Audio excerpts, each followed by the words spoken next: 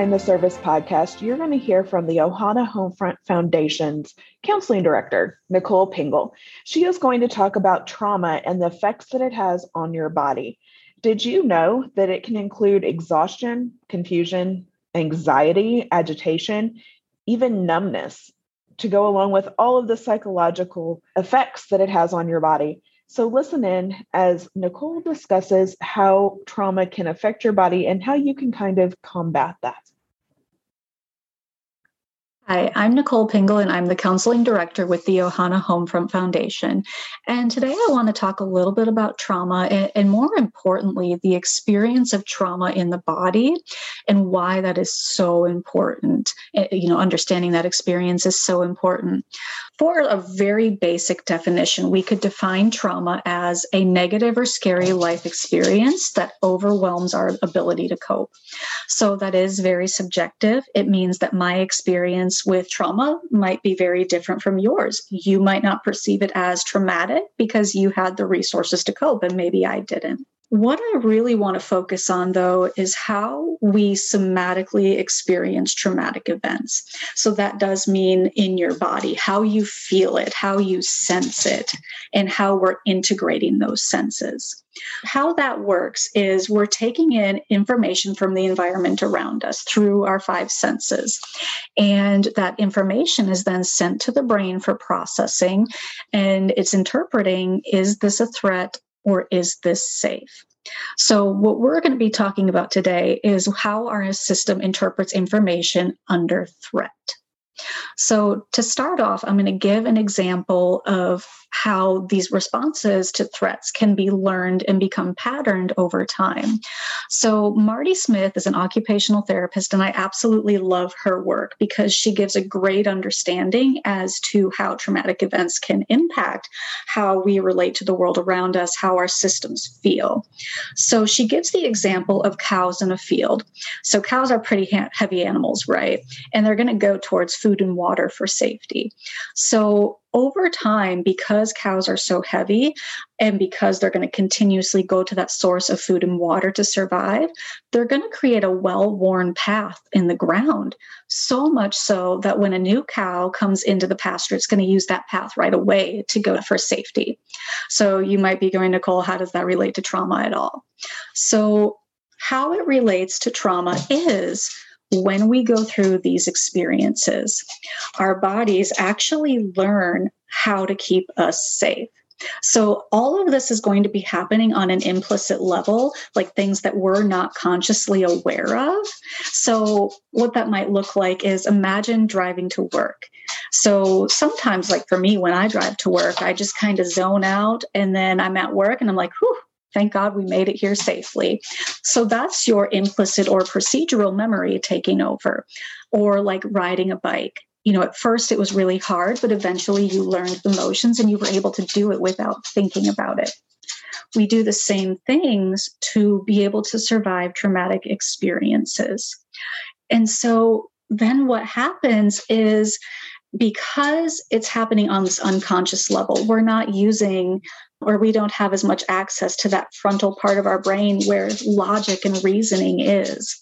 So it's going to be stored as sensations, as feelings. And so what also happens with that is these stories that we create in our bodies, these feelings, these sensations, they actually impact our felt sense of self. So an example of that would be, have you ever heard somebody say, like, logically, I know this, like, I know I'm safe, but I don't feel safe because we're out of that traumatic experience, right? So I should be okay. But that's not how it works. Our bodies hold the legacy of trauma. And so even though we might be so far away from a situation, like it could have happened years and years, decades ago, but if that information is still stored in our system, we can actually still feel unsafe here in the present. And so sometimes then those things are reactivated by a smell, a sound, and then it brings it right back up for us as if it was yesterday. So you might ask, again, why why is it really important to understand this information? Because, and I'm going to talk about it from kind of two different places. So the first way I'll kind of talk about it from is for caregivers and families of our service members. So we all have our own experiences, right? And I'll even, speak just for people who might have kids for a minute. So kids, they go through multiple moves through being in a military family. They might have hardships at school. It could be something as simple as a difficult pregnancy. All of these things can be considered traumatic. They can all also lead to difficulties with sensory processing. And so what this might look like in your kids is difficulty making friends. It might look like the inability to sit still or pay attention at school. And now they're getting into trouble. They're getting suspended, they're getting expelled. And there's labels that come with that. So they might end up getting labeled as this, bad kid that isn't doing their schoolwork. But what we really want to understand is, where is this coming from? Why is my kid having trouble sitting still at school? What messages are they learning about themselves through their interactions with others? As we go through these experiences, in the feedback that we're getting from others in the world actually give us information about ourselves and our sense of self. So then we start to internalize those messages that maybe I'm not good enough because nobody wants to hang out with me. I'm having a hard time making friends. And so that must mean that I'm the weird kid. As we create those stories, those get stored in our system the same way that trauma would. And we begin to live out those stories. So everybody's had their own experiences that have been tough to deal with. And those can come out in those maladaptive behaviors. So now I'm going to talk about it from a little bit different angle from the service member point of view. In general, trauma disempowers, it disconnects. So to some degree, we have to have that disconnection to be able to go to war, to survive in that environment. So there's also a certain level of hypervigilance that's going to be needed, again, in order to survive. But I think we don't do enough to teach people to come back home, to reintegrate and feel safe, to connect back to themselves, to the community.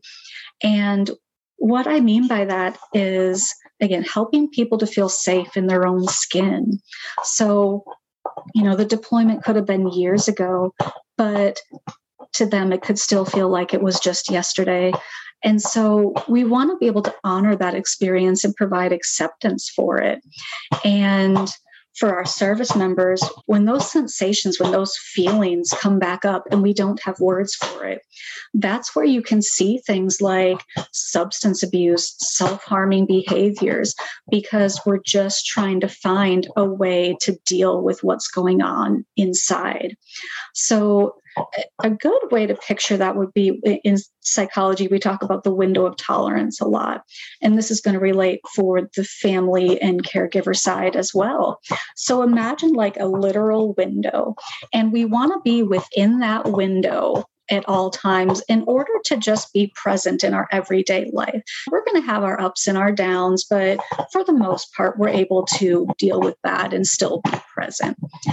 However, when we're under threat, and, when we're talking about service members coming back home or being in a traumatic environment, or our kids going through these experiences and having a really, really hard time dealing, you're going to find that there's going to be hyperarousal, which is going to be more acting out behaviors like aggression, hyperfixation on things, going to be your more kids that present more like ADHD.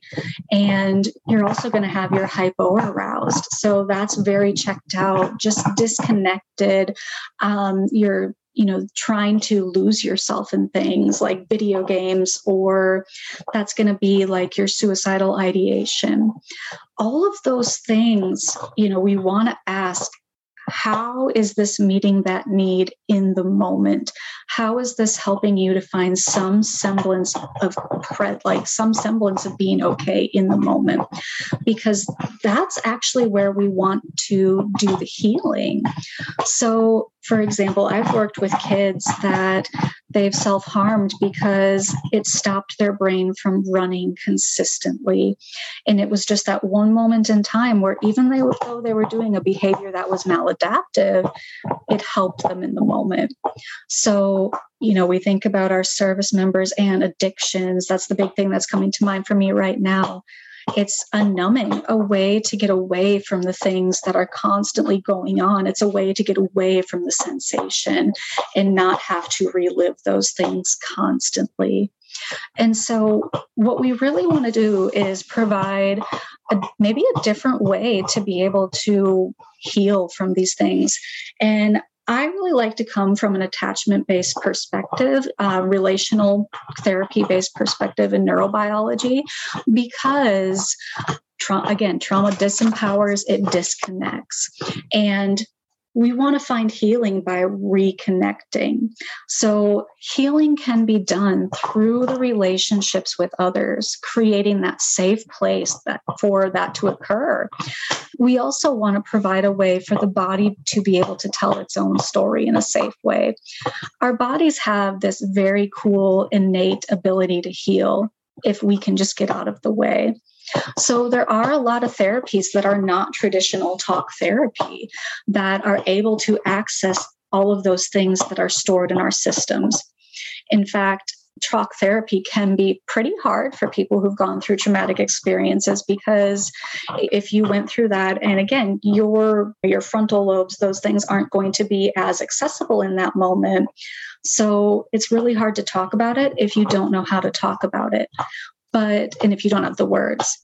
But what you can say is, I feel scared in my body, or, I just don't feel right. We can work with those action patterns that might show up through postures, movements, breath. We can work with all of those to be able to find healing and to really help people to feel safe within themselves and to be able to reconnect to the community as a whole. So I would encourage you guys, if you have any questions about what that might look like, what these therapies are, and even how it might relate to yourself, your kids, service members, family members, whoever, please reach out to us at, you can find us on Facebook with the Ohana Homefront Foundation.